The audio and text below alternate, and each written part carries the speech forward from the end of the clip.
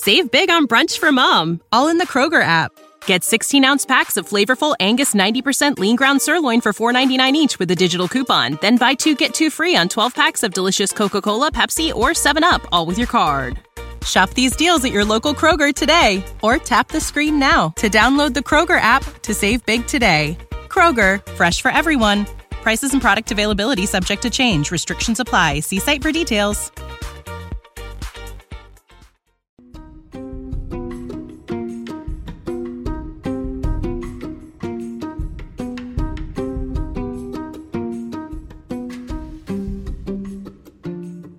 Hi, and welcome to Financials Podcast. I'm your host, Barbara Ginty, and a CFP, Certified Financial Planner. And I'm here today with a guest to talk about her finances. So welcome. Would you like to introduce yourself? Yes, hi. My name is Kira. I am in my mid-30s, and I work for a financial corporation as a human resources analyst. Very nice. And so, as you know, we like to talk about all the fun facts of your personal finance life.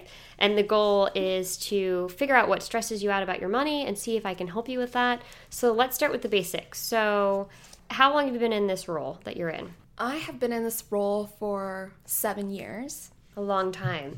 And what do you make? My total compensation is $115,000. That's great. And what about how are we doing with savings and debt? Well, as far as savings go, I try to put away at least 20% of my takeaway to allocate towards my savings alone. That's after I do 401k, which also deducts a good 9%. Okay, so yeah, I was going to say, so you try and save 20% of what you get in your bank account, not necessarily from your 401k. So what do you do for your 401k? So for my 401k, I do a pre-tax deduction of 9% of my take-home, of my pre-tax dollar. So 9% of my pre-tax. That's fine. You don't need to understand this. There's no judgment. If you don't understand, that's what I'm here to do. I'm sure to help you with this. Okay, so you put in money to your 401k, and you said that you put 9%, and then does your company match that? Yes, they match up to 9% max. Great. Okay, so you're getting all the free money that's available. Yes. And then after that, then once your money, you get paid and it goes into your bank account, then you try and save 20% from there. Yes. So you're living on quite a budget. I am. Good for you. So are you paying off debt, or are you... I've been fortunate enough that I don't have any debt, but I do have a mortgage. Okay. And so you're looking to pay off your mortgage faster? Is that why you're saving 20%? Or what is that? Where is that money going? What is it going towards? Well, I feel like I save up for a rainy day, but also, yes, ideally it would be great to be able to pay off the mortgage a little bit faster. And how was the mortgage process? Because I think that's something that intimidates a lot of people and can be quite stressful. So do you want to tell me a little bit about that? Yeah, so the mortgage process was absolutely daunting and overwhelming. I feel like I was forced to do it on my own, which now I kind of see as a blessing, but at the time I really complained that I had no support from anyone who had gone through the process, especially my family. So why were you forced to do it on your own? I believe it was because my dad wanted to teach me how to be a very independent person and to be able to go out into the world and figure these things out on my own. So why do you think your dad was really pushing for you to do the mortgage? Well, he came here with nothing, and we're an immigrant family, and I feel that he felt strongly that it was very important for me to do these things. To establish yourself financially in that regard. Yep, absolutely. Because I would say I think it'd be such a great opportunity to say that you've saved the money and you've did this by yourself. That's really impressive. Because it's hard enough, I think having a partner to do it or a spouse to do it with, but to be able to say you did it on your own.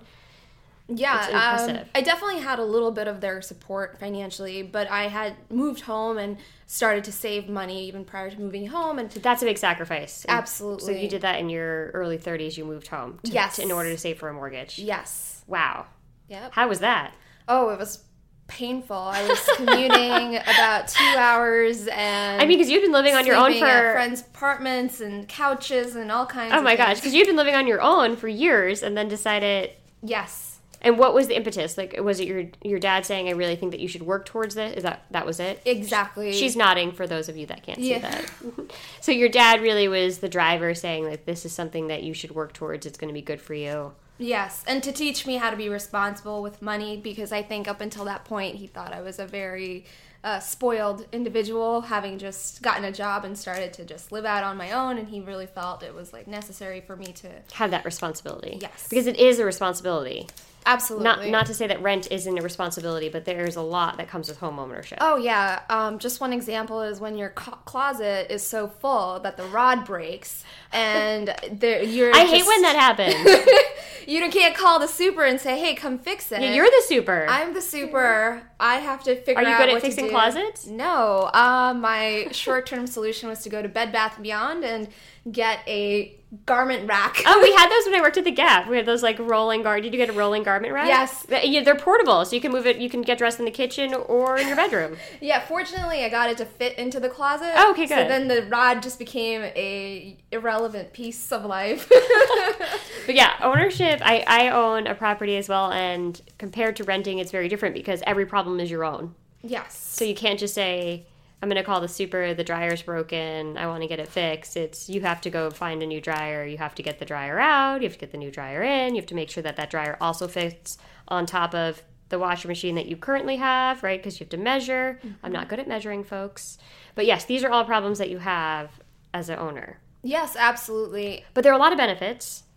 Yes. So obviously living at home with your parents and couch surfing probably was not ideal. No, but it ended up being a short-term thing. So for a year, a long-term. Yeah, for a really long-term goal that I feel the benefits of. Because you now own. So we talked about your income. You make $115,000. You work in human capital. Did I get that right? Human resources. Human capital is a fancy word for it. Human resources, and you now can say you own a piece of the city. Yes, That's I'm impressive. Very fortunate. So one of your goals then is to try and pay that off faster, or to... Well, faster, or if things in my personal life happen to evolve, I'd want to be able to be in a situation where if I wanted to sell the apartment and move somewhere else, I'd be financially okay with my whatever I have available to be able to use that towards the next purchase, or to put down further a bigger, greater down payment.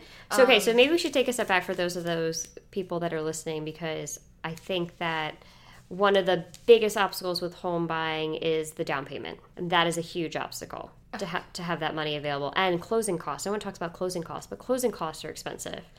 Were you aware of how expensive all that was, or? So I had done a bit of research online just to look at what costs looked like for closing, but given that we live in New York City, it's quite different than the rest of the country. Mm-hmm. So there's a lot more that goes into it. So luckily I had projected a much higher cost than I actually ended up paying at closing, which felt good, but it was still quite a sum. Yeah, it's hard to come up with that. But so living at home helped you save that money, and then your dad, did your mom help too? Just your dad was really the motivator here. My dad was the one who was like, he kicked the idea around for a couple years, and he was kind of waiting for me to realize that, this is probably the better bet. This is what he wanted you to do. Yeah, and I think in the end he was happy for me and that it turned out the way it did, but he will not take any credit for it, which is true, because he did not walk me through the process. He had me go to my closing day on my own. That's impressive, though. You did that all by yourself. Yes.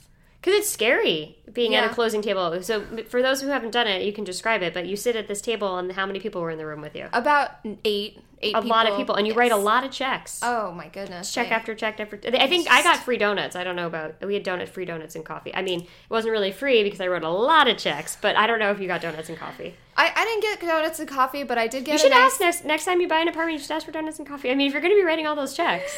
I got a nice gift card to Gracious Home. Oh, okay, so that was your win. That was your win. I got donuts. Which, I used to buy some cleaning appliances for the apartment, and then also to have someone come and clean it. Like, I had to do everything. Get the movers, supervise the move. If there was... talking to the resident manager, I had to do all of that, fill out the new paperwork of moving in. There was a fee for moving in. There's a fee for moving out that they take an up elevator front. fee. There's an elevator. Like you have to. It's Rent a the lot. elevator. Rent the elevator. It's so much coordination, and it's very overwhelming. But once you're in there, it's very exciting to say, "Oh my goodness, I You own it." this." Yes, That's exciting. And so, what did you do for a mortgage? What kind of mortgage do you have? I have a 30-year mortgage with a fixed rate. High five on that. Good job, girl. That's what I love to hear. Okay. Did your dad tell you that? Yes. Okay. That is the way to go for your first home. Because 30-year gives you a lower payment monthly and gives you a longer time, because it's a longer time horizon to pay it off. Fixed means that you know exactly what your payment's going to be every month. And the great news with that is you can always make a principal payment, which we'll talk about in a little bit. Did your dad talk to you about that? I don't think he's as versed in it as you may be. Okay. So But he was the one being like 30-year fixed. 30-year fixed. And what was your rate at? Do you know? Like 3.4 or something like really great. That is amazing. That's great because we're in historic lows right now. Yes. So that is, you lock that in for 30 years. That was another Fantastic. reason he kept emphasizing that I should do this rather sooner than later, because he felt this was the best time in terms of mortgage rates. He had seen over the years absolutely. what they fluctuated as. To be honest, I wasn't ready. I bought a building for my office, and I wasn't in the financial position to comfortably do it. I don't know if you would say that you were comfortable in your purchase, but my lease had expired, and so the option was I could either continue to pay rent, which was going to be incredibly more because the building I was renting in had been purchased, so the rent was going to increase substantially, or I could suck it up as kind of maybe what you did, and I rented out my apartment and shacked up with some friends and stayed with my parents, and then was able to purchase, but for the same reason as you did, because I knew long term, even though short term it was going to really be not so fun, I would be able to lock in a low interest rate. And yours is lower than mine, so good job on that. That's awesome. So what would you say is the biggest stressor for you? Sounds like you have a lot of it together. You're doing a good job saving. You bought your first place already. What do you think is your biggest stress with money? Does money stress you out at all? A little bit. I'd like to be able to travel more or go out to nicer restaurants to eat, but having to be budget conscious, it's very hard to think about those things.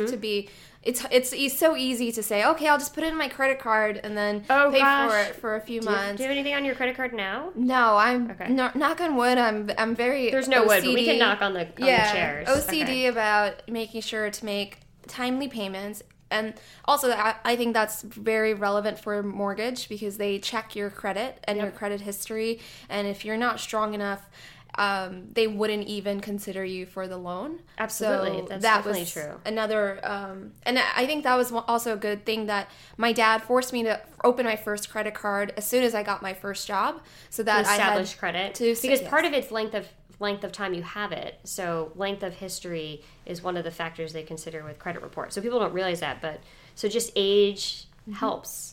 Absolutely, and I almost feel like I wish I had even done it sooner than that, but I probably wasn't responsible enough with money in college to be able to say... Probably not in college. You never know, but probably not in college. No, I definitely was on the phone with my dad in college, and he'd be like, why am I getting this bill that says it's past due? You can't have past due anything, ever. Yeah. And so definitely I think... don't want that. Yeah. So it was a lesson... So budgeting is probably your biggest stressor. Yeah, it's stressful, I think, because budgeting is always going to be stressful, right? Because you're always going to have to live within a certain means. I hope it's not always stressful, but it's always seemed that way to me for the last, however long I've been working. So. And would you say that's because you now have a mortgage, so you have that responsibility of paying for that, and that seems a bit more intimidating than renting? Or why do you think the budgeting is the stressor part? Yes, I think that having that over your head, knowing that you just cannot... You can't just say, hey, you know what, I'm going to sublet this. Because are you allowed to sublet? Because depending on the mortgage in New York City, that's not always an option. No, the only way I could afford an apartment was to get into a co-op, because they tend to be stricter, but that and lower price. But that means that they're not going to let you sublet whenever you feel like it. Got it. They have very strong rules. There's rules that you have to adhere to. And the process of even getting into a co-op, you have to sit in front of a board. They ask you questions about your personal life. You have to go through that interview process. Yes, and you put together as big of a packet as you did for your bank, if not bigger, for your wow. board. So at one point, they had asked me for my credit card statement for the last 3 months, and I said, that just seems extremely invasive to say, let's see what go she through and be like, spends. Netflix, Seamless, Uber. Seamless. They want to see everything about your life. ClassPass. What is this girl spending her money on? Yes, exactly. And I think that was when I had to draw the line and say, And they were okay with that because they're pretty strict. They are, but what I ended up providing them was a redacted credit card statement. That was so smart. So they didn't get all the info. Yeah, well, they don't you need can to really know you can really know a person pretty well with their credit card statement. Especially when I'm a girl who never carries cash. I don't know about most people, but I would say in our day and age that there's a lot of people who don't carry cash. My dad once said to me, I don't carry cash, and he was like, "What are you, a Rockefeller?" And I was like, doesn't everyone take credit cards, though? Yes. I've learned to carry a little bit of cash, but yeah, a lot of people don't carry cash. So you can see their whole life on their credit card statement. Yeah, and I was like, it's not necessary for them to see where I go to get my eyebrows done or where I go to shop. Right, we don't want the co-op board knowing that. No, they don't need to see what I'm spending my money on. Okay, so that was your solution. You redacted it, and you blacked everything out. Yeah, and they actually came back saying, well, we don't know if this will work for us. And I said, well, everything else about me and my financial standing, that should be the more relevant pieces, and that's there for them. Well, good for giving them that pushback, because I agree with you. I wouldn't want someone to see every line item of my spending Monday through, for a whole month. A whole month. Yeah, every week, everything you're spending money on. Yes, I do spend that much money on Uber. Sorry. Yes, I do Seamless. Who could? Yeah. But so I'm surprised that budgeting is still your biggest stressor. But it's mainly just because you have that weight that you can't necessarily just rent out the apartment when you want to, where I feel like it seems like if you were renting, you could say, okay, I'm going to take a break from this adulting thing. I'm going to travel or move in with my parents and be done with renting. You can get out of it if you need to, but you can't get out of a mortgage. No, it's a lot harder, and I don't tell myself anything is permanent because I think that makes it sound a lot more daunting when you're going into it. Mm-hmm, and I think that's true. When I was going into it, my biggest fear was like, am I going to live here for the rest of my life? Right, and I think that, and so I'm a big believer in buying your first home and getting into the home game because it's forced saving. So rather than you spending money on rent, you're now building equity, which means you're improving your net worth with every one of those payments. And unlike student loans, which we've talked about in other episodes, mortgages are more efficient and they have truth in lending, so it's a little bit easier to make principal-only payments. But it's good to get started as soon as possible. And I always say to somebody, it doesn't need to be your dream home or the home you're going to spend the rest of your life in. It can just be a starter home. So it sounds like that's what this is for you. Yes, and I did sit at that table, and I heard some comments from some of the people at the table, and I could tell they were thinking, well, is this girl going to live there for the next 3 to 5 years, or is this going to be 30 to 40, and she's going to accumulate 6 or 7 cats? And that's, So they didn't ask you that. No, but that's what the looks felt like? The looks felt like. Okay, looks and felt like maybe cat lady? lady. You don't seem like a cat lady no, to me. I am allergic to cats. Oh, did you tell them that? No, but Okay. it was more of the, it wasn't even I was in those conversations or they were directly Were you wearing a talking. sweatshirt with cats? No, nothing. Okay, there's nothing implying... No, but I think that's the stereotype associated with when a young woman purchases a home on her own. I did not feel like I got the cat look. No, well, I think you may have bought a commercial property, so... Fair, but I would be really annoyed if I felt like I got that cat look. Oh, I was... Nothing against people who like cats, but you were saying that you think because you did it by yourself that they were thinking you were a cat lady. Yes, I think they thought, well, this is like a child sitting at this table, and, she's going to grow into this apartment for the next 40 years, or maybe she'll get married eventually and move out.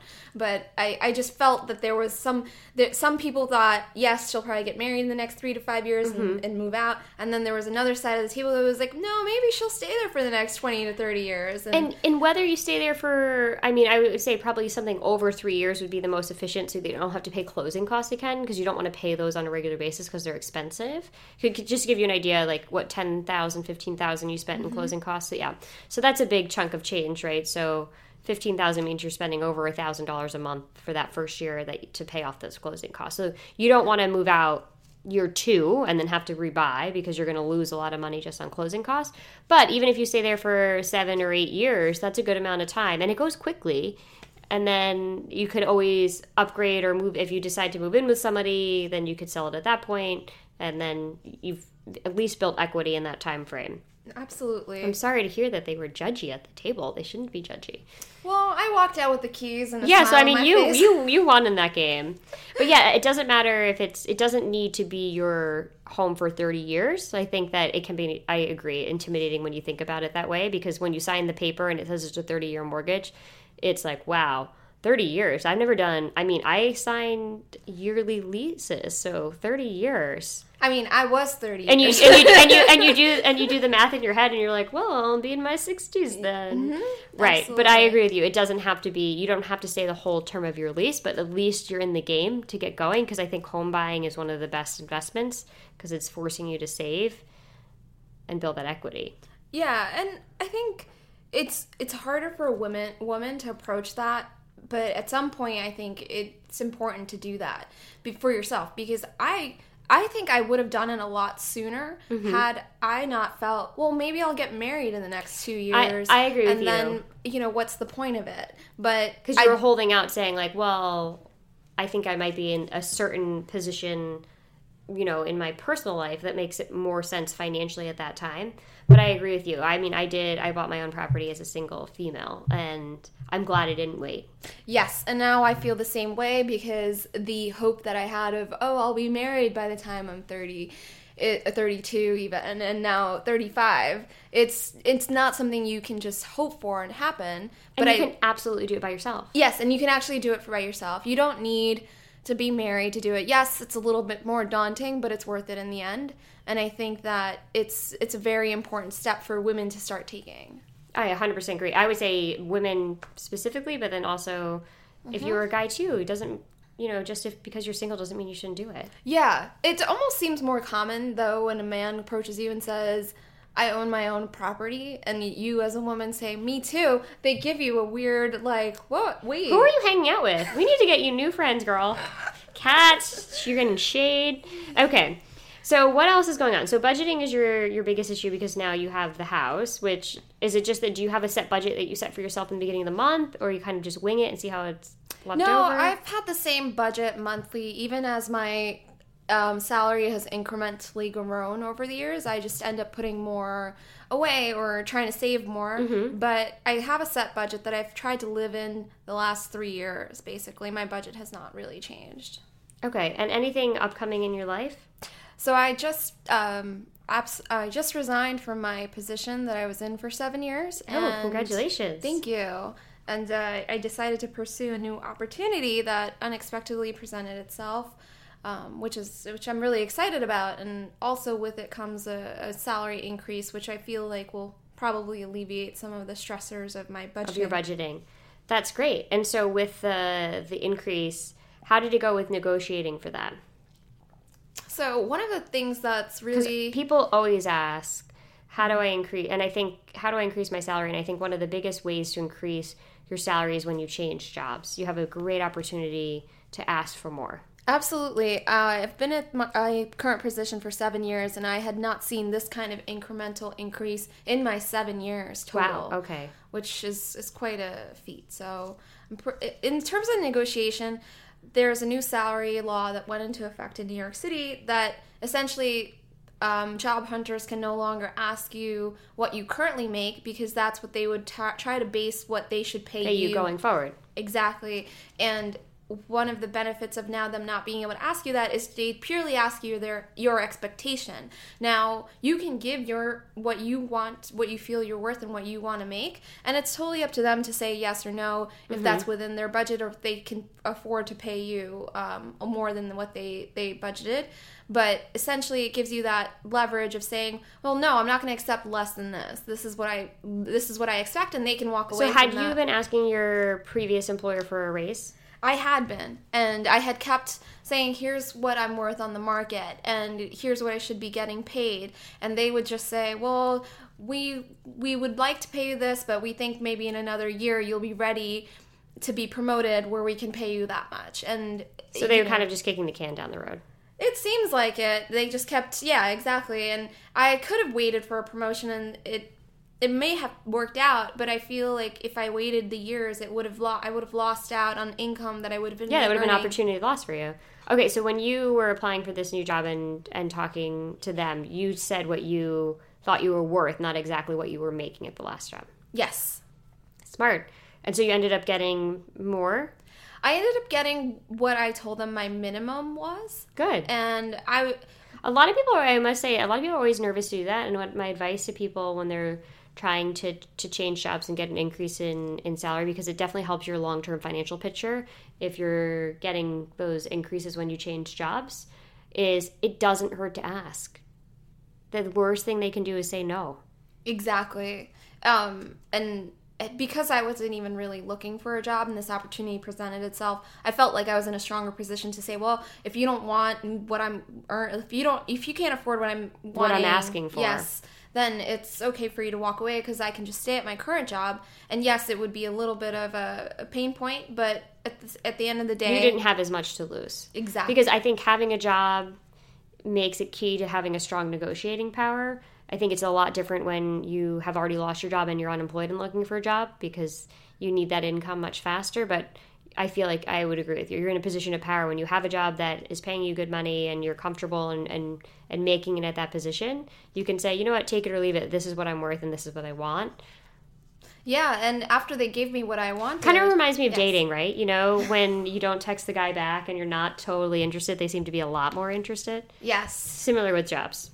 Yeah. You're like, I don't really need this job. So if you're willing to pay me more than double, great, I am. But if not, no worries. I have a great position currently. Absolutely. I'm currently very happy. If you can offer me what I want, then I'd be interested in hearing more. But if not, then, let's go our separate ways. Good for you. Okay, so you have this new position coming up. Yes. With a big increase, it sounds like. It's a 50% increase in my total compensation. Great job. That's huge. Yes, but it also indicated to me that I was completely underpaid. In your last position. Yes. That's very common, though. Yeah.